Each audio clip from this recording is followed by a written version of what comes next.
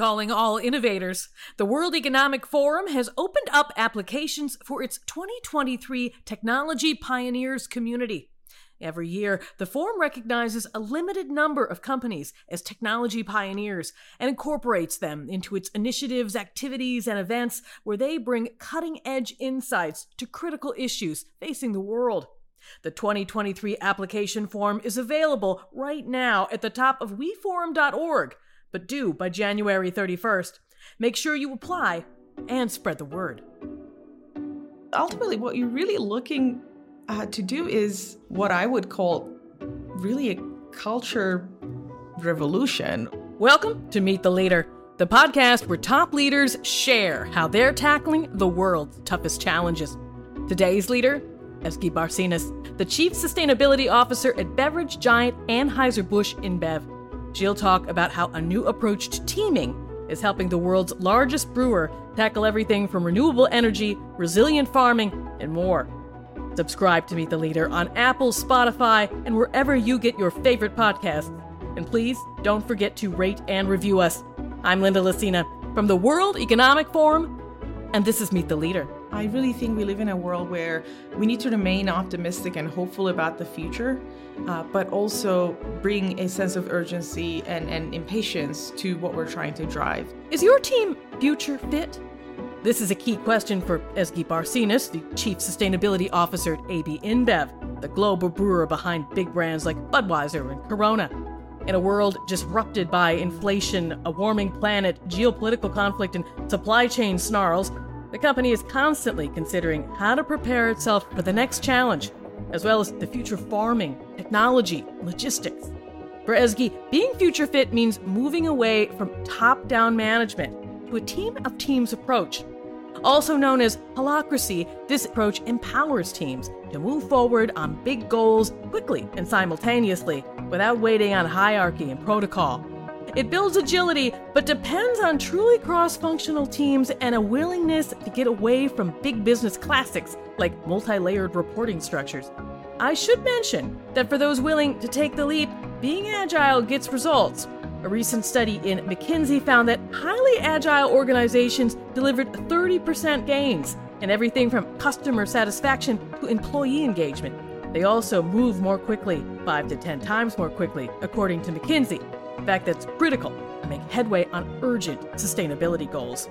Ezgi talked to me at the annual meeting in Davos last spring about why new organizational structures are so important to tackling climate change and to making sustainability everybody's business. She'll talk about all of this and what she hopes moves forward at the COP27 Climate Summit in November. But first, she'll talk a little bit about leaders and what they should be prioritizing right now. Impatient optimism. I really think we live in a world where we need to remain optimistic and hopeful about the future, but also bring a sense of urgency and impatience to what we're trying to drive. So it's a balance between that impatience and the optimism that we're bringing. Another piece I want to highlight is the double vision, right? I think the leaders around the world, as we're looking to tackle challenges that are much greater than ourselves, our families, societies, and stakeholders or companies, I think what we really need to see is having that belief system that a better future or a better world is possible.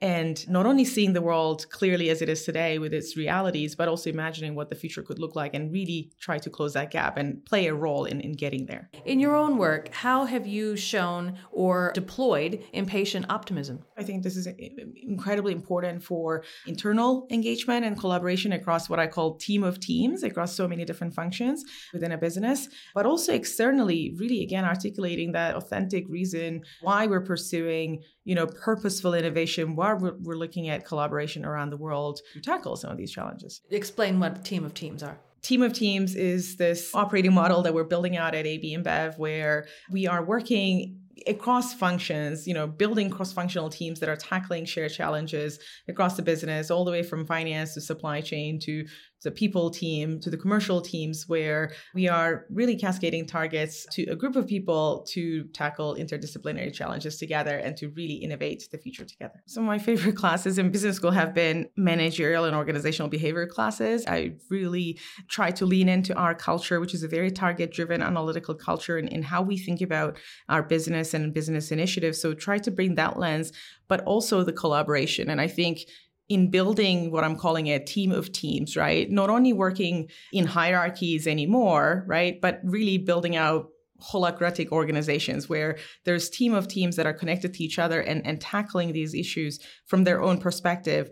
For me, this has been really rewarding, and we're still trying to codify what this means and to really operationalize it, because I really think that we're onto something here, that, sustainability is not a siloed function that's operating on its own, that, one team sets a vision and tries to rally up an entire company to drive, but actually the business functions themselves are actually identifying what is their role within that. And just to give an example, this year we've got 8 different functions or departments that are carrying targets linked to ESG, which is tied to their bonus. So, from finance to our people team, which is our HR function, to procurement, supply, logistics, we are engaging entire company on these topics. And for me, it's been really rewarding. We're learning a lot from it. And I think this is just the beginning. There's so much more we could do in how we think about organizational design and how we actually craft the future together. Can you give a little bit of a description for people who don't know what holacracy is? In many companies, what you would see is the tracking and monitoring or the monthly performance reviews that take place, where finance team gets together and they do their own monthly reviews. The procurement teams gets together and they do their own monthly reviews.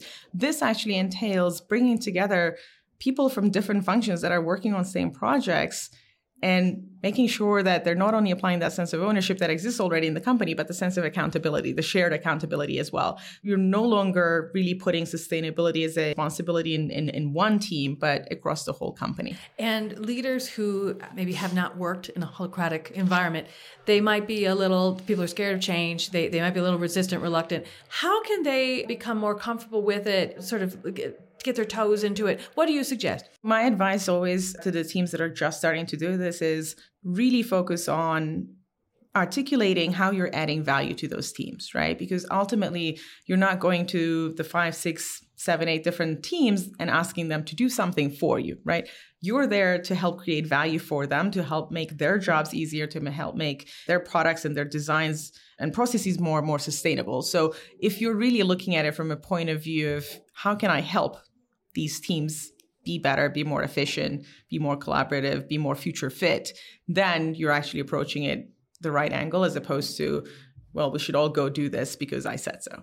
In order to tackle sustainability, we can't just use sort of one tool in our toolbox. And I think it's really interesting to take a holacratic approach, as you're talking about. Do you think that's a surprise to people that there is maybe a tie to how we organize ourselves within companies, whatever global organizations, to what the results and the outputs are and how we're tackling these problems? Yeah. Do you think that's a surprise to people? To some people, yes, because ultimately what you're really looking to do is what consultants for years have called change management, what I would call really a culture revolution. I really think it speaks to the ethos of a company and how you're looking to redefine it for the future in how teams come together with that shared sense of purpose.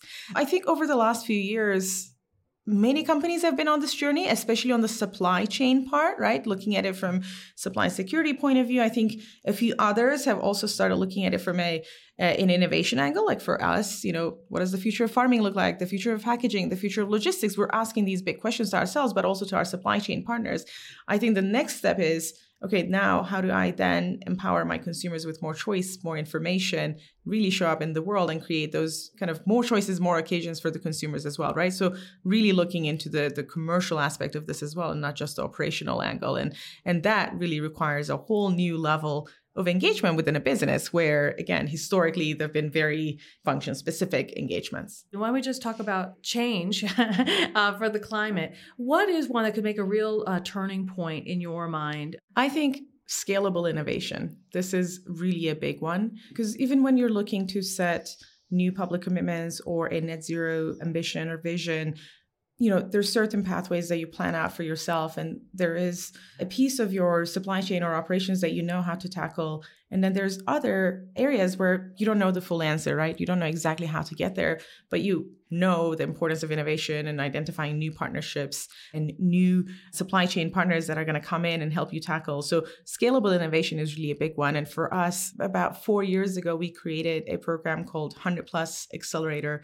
that has accelerated 70 startups around the world in 20+ countries. In its 3rd year right now, we're wrapping up the 3rd cohort. We've also invited Unilever, Coca-Cola, and and Colgate-Palmolive to join us as 4 iconic companies to look at some of these sustainable innovation solutions that are out there that are going to come in and pilot their products in our operations or in our supply chains. And once at the end of that pilot, you find the results that can be scaled, now there's your answer to the future, to that unknown that you're trying to close the gaps on. And what will also be really important, are there capabilities that need to be built in order to sort of continue to close those gaps? I think in terms of the capabilities, really having that broader sense of the world and the leadership that we bring in, always questioning this status quo. I am naturally a very curious person, and I always tell my team this, continue asking questions, right? We may not have all the answers, but as long as you're asking the right questions, you're going to find the right partner along the way, internally or externally, that are going to help you tackle and find solutions for the shared challenges that we have around the world.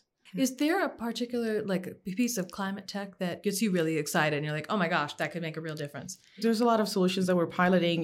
There's a renewable heat solution that we're looking to pilot and learn from. But also, we're working with some of our peers on eco-coolers and solutions there. We're working with our farmers in our direct supply chain to bring in regenerative agricultural practices that are going to help in with that climate resilience, but also the mitigation as well. So there's many different angles. We just try to tackle them along our entire value chain. Yeah. One example I always like to give is this company called BanQ that is a blockchain-enabled technology platform that operates basically over SMS. So you don't need a smartphone.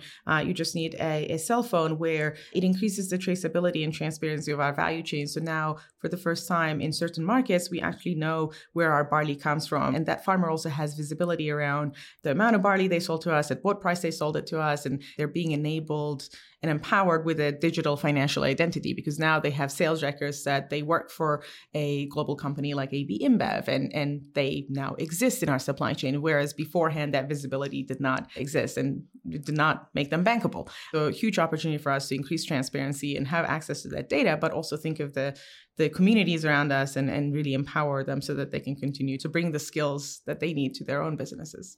And that level of prosperity, because that helps build these businesses, it helps build families and towns and communities. How does that also help progress against climate change? I think this really goes back to about 8 months ago when we refreshed our ESG strategy. We wanted to really lean in on the category. And as a category leader, the world's leading brewer, we want to shift our approach from being the category leader to leading the category. And, in our ESG efforts and strategic priorities that we've identified, what really came about were the 3 kind of what I would call signature themes for our business. So being inclusive, being natural, and being local. So what we're identifying and finding out is that inclusivity really not only extends into our value chain, think of the tens of thousands of smallholder farmers that we work directly with, or the 6 million retailers, the small, medium-sized enterprises, mom and pop shops around the world that sell our products. That inclusivity extends from the value chain to our product offerings through non-alc, low-alc options, affordable options, really creating that inclusive category. And once you start building that out, and then once you start thinking through how you work with nature instead of against it, and really elevate the natural ingredients, the nature-based solutions, and bringing in that local view. We really believe that the future is local. So once you tie these 3 themes together, the inclusive, natural, and local, engaging with the farmers, engaging in local supply chains, revitalizing local economies, really play a big role in tackling climate change locally, because you can't do this globally. What do you want to see happen before COP? I would love to see more urgency, but also that impatient optimism. What we really need to see is a growing recognition of the steps that have been taken so far and the solutions that have been identified, and finding ways to scale those up, finding ways to bring in finance to some of those solutions. But at the same time, also openly talking about the gaps that we have around policies, enabling environments, the regulatory backbones that are needed in so many countries where, we can continue to drive this agenda with our partners across the value chain. How do you think that there's a sort of buzz of the recession coming? How will that impact efforts for climate progress? The questions we would get in the first few months of the pandemic, both the champions and the skeptics of sustainability and climate change specifically would come to me and my peers in other companies and really ask questions around, well, what does this mean? Is this going to put sustainability on the back burner and our company is going to shift their focus and attention because there is now a global pandemic? I think it's more or less the same now, what we're seeing with the recession, with the food security, energy security challenges that are coming down the pipeline. Ultimately, what you're going to realize is that you need to continue to invest in local economies and local supply chains. And if we don't do that, we will be more susceptible to global shocks and disruptions to our supply chains and the systems that we created for ourselves. So I think if we continue to build for resilience and design for resilience, like we've learned in the last 2 years of the pandemic, I think we will come out of the inflation and the new economic environment as well really better off, because now we're really being challenged to ask ourselves the right questions. And what happens if sort of people don't stay on the right course? There will always be some that will stay the right course and will continue to advocate for the right policies and champion the right innovations and continue to identify the right partnerships that may be, in some cases, very unlikely partnerships, right? And the 100+ Accelerator program that I talked about. These are startups, and they're working with a global company with operations across 50 markets around the world with $50 billion in revenue. These are not likely partnerships, right? And we're going out and we're purposefully chasing these innovations to come in and bring us the learnings. That doesn't mean we're not working with the big suppliers as well. We are, because there's a different type of innovation and scalability that exists there. But I think some may not stay the course. Others will. And you see this in governments as well. I think that the power that we have, and despite the local rootedness, we have that global reach. So we've actually been through this through the renewable electricity sourcing. Over 75% of our electricity is contracted to be sourced through renewable electricity. And when you go through those engagements and you're trying to increase local renewable capacity, so this is not about offsetting or we're really investing in additional renewable capacity in the markets where we operate in. Now you have a good understanding of what are the enabling conditions that make renewables competitive in the marketplace. Who are the suppliers and partners that are going to come in and help you do that? What is the would-be cost, the would-be cost of that renewable electricity? And what are the regulations that you need that are going to help you bring that electron, to the grid? And you can take those learnings from one market to another. So I think there will always be opportunity to learn and to drive progress, even if some may be left behind a little bit earlier on, you could still bring them along. The role of business, it's changing a lot. What do you see as sort of like maybe one of the biggest and most stark changes, maybe even in the last 5 or 10 years? I think companies and business leaders are stepping up to shoulder this greater sense of leadership. And, what we're seeing, and we've gone through this change in our organization as well, is we're starting to look outside our four walls, really deep into our supply chain, our ecosystems, and having that much broader view of the world and the role that we can all play within it. And I think the dialogue is increasingly shifting away from sustainability and broader ESG being a supply security issue or a risk mitigation issue to innovation, to value creation, and really an enabler of that commercial vision that we're setting for ourselves. I think this is where, materiality really becomes very important. And what we've seen throughout the pandemic as well is the materiality of the environmental social governance issues becoming really a lot more accentuated, a lot more widely recognized and understood, because ultimately, what we've done for years is design our systems and processes for efficiency. And then we woke up to a world where we saw that the importance of resilience and building for resilience and designing for resilience. So ultimately, I see sustainability as an ultimate brief for design. So I think, as leaders are looking into this, for them to stay authentic and to build programs that are long-term and sustainable, they really need to take into account the materiality of why they do what they do, why it matters to their business, their stakeholders. And that point of entry, I think, is always very, very important. While you've been at AB InBev, how have you evolved as a leader?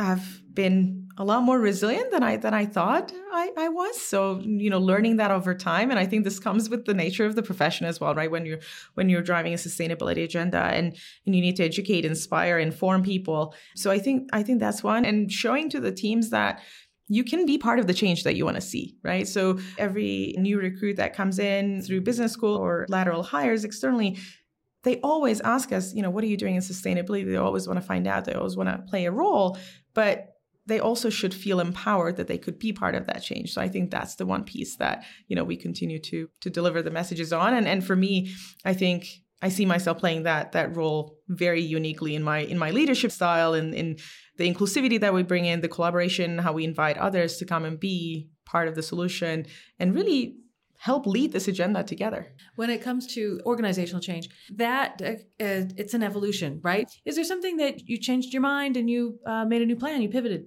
Pivoting and taking kind of different routes to the same ultimate outcome is definitely part of the job description, I would say. it's a couple of things, right? One is you can look at something from an operational angle and try to solve for a regulatory risk, a physical risk, a reputational risk, and that's how you design your programs and initiatives. But you can also look at things from a commercial angle and say, this is increasingly what the consumers want to see, or this is what's important for our retailer partners, and here's how we show up in the world on shelf, and the shopper insights or the consumer insights that we need that are going to drive those. So for me, I think the biggest kind of learnings that we've had is to continue to listen, that active listening of the partners externally and entire stakeholder groups, be it the consumers, be it the customers for us, or supply chain partners. And how can any leader make sure that they are actively reaching out, talking, collaborating with these people? For instance, the CEO of Yara prompts his team and also asks the same question of himself. How many meetings did you have outside the organization this week, this month? To sort of say, hey, if we're really going to partner with other people, we need to start talking to other people. Are there habits, things like that you guys are doing to sort of build that collaboration, that partnership? Yeah, absolutely. And increasingly more so. So I've been with the company 9 years now. And when I first joined, the function was within the corporate affairs team and gave me a lot of ability to learn about the industry and what we stand for and the cultural heritage and kind of the operational excellence. Then we moved sustainability under procurement. So I would report into our chief procurement and sustainability officer, where again, it gave us a lot of ability to influence our supply chain partners, really get into strategic dialogues more so than a transactional cost related discussion and negotiation with the suppliers. To now, last year when we had a new CEO come in, our new CEO, Michel Ducaris, elevating the position and creating a chief sustainability officer position, a fully dedicated CSO position that reports into him, we've been through that journey. And in that journey, we've learn how we can tackle these things and how we can engage the organization. So I think for me, that has been a really big signal to the whole company that this is really important for us. But again, going back to our target-driven culture and how we think about the targets and the strategic priorities for the sustainability team and the broader team of teams around the world, including our finance team, for example, we have really now taken on more of a public leadership role in a few big areas where we think that, we've got a lot of learnings and a lot of local insights that we can share with the world. And beyond that, looking into some of the regulatory and reporting frameworks that are also coming out and having a voice in those discussions as well as the industry standards are being set. Because again, I think I work in such an industry where we really know the nuts and bolts of our business because of the local supply chains and how close we are, how deeply rooted we are in those local supply chains, that I think we are no longer shy about leveraging those learnings and insights and trying to bring them to global discussions or industry discussions as well to lead agenda setting dialogues. Did you think when you were starting your career that this would be your job? I don't think so. It's a great question. I was a big math and science student in high school. So I ended up getting a double major in engineering. So I did electrical and biomedical engineering. And despite my professors asking me to stay on for a master's and PhD, I wanted to see the impact of my work in the world and went on to get a master's in environmental health and then did a number of years in the public sector in international development and still felt that, the impact of my work I was not seeing immediately. Went back to school, got my MBA, and found myself at ABI about 9 years ago. And I feel incredibly fortunate, privileged, humbled to have found this early in my career and to also have been part of the journey that we've been on as a company in how we build our understanding and appreciation for sustainability and how we're not working on building a sustainability strategy, but a business strategy that is more sustainable. So for me now, for the first time, I see the impact of my work and at scale around the world and that vision and how we can bring it to life. Is there a book you recommend? I am currently reading this book called Humankind, A Hopeful History by Rutger Bregman. It's a really interesting book because it argues that humans are wired to be kind. And I'd like to think that, I've got two little kids, a 3 and a 7-year-old, and I'd like to believe that, the natural state of humanity is not selfishness. I think, it may seem a radical idea, but I think it's quite refreshing to be thinking of humankind as kind. And yeah, I think there is a lot of power in positive thinking, especially again in the state of the world that we live in today. So I encourage everyone to read, and I find it very refreshing so far. Is there a piece of advice that you would give to yourself? And you haven't been working in sustainability your entire career, but a good chunk of it, right? What would you give?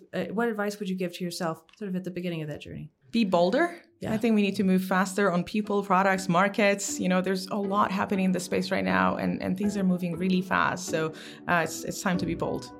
That was Ezgi Barcenas. Thanks to her, and thanks so much to you for listening. A transcript of this episode and my colleagues' episodes, Radio Davos and the Book Club podcast, is available at wef.ch/podcasts. If you like this conversation, check out an episode with Volvo Group's Lars Stenqvist from last year. He talked to me about how moving away from the control tower approach of management was critical for engineers who need to move quickly and tackle the biggest challenge of their careers, decarbonizing transport. This episode of Meet the Leader was presented and produced by me, with Juan Toran as studio engineer, Jerry Johansson as editor, and Gareth Nolan driving studio production. That's it for now. I'm Linda Lacina with the World Economic Forum. Have a great day.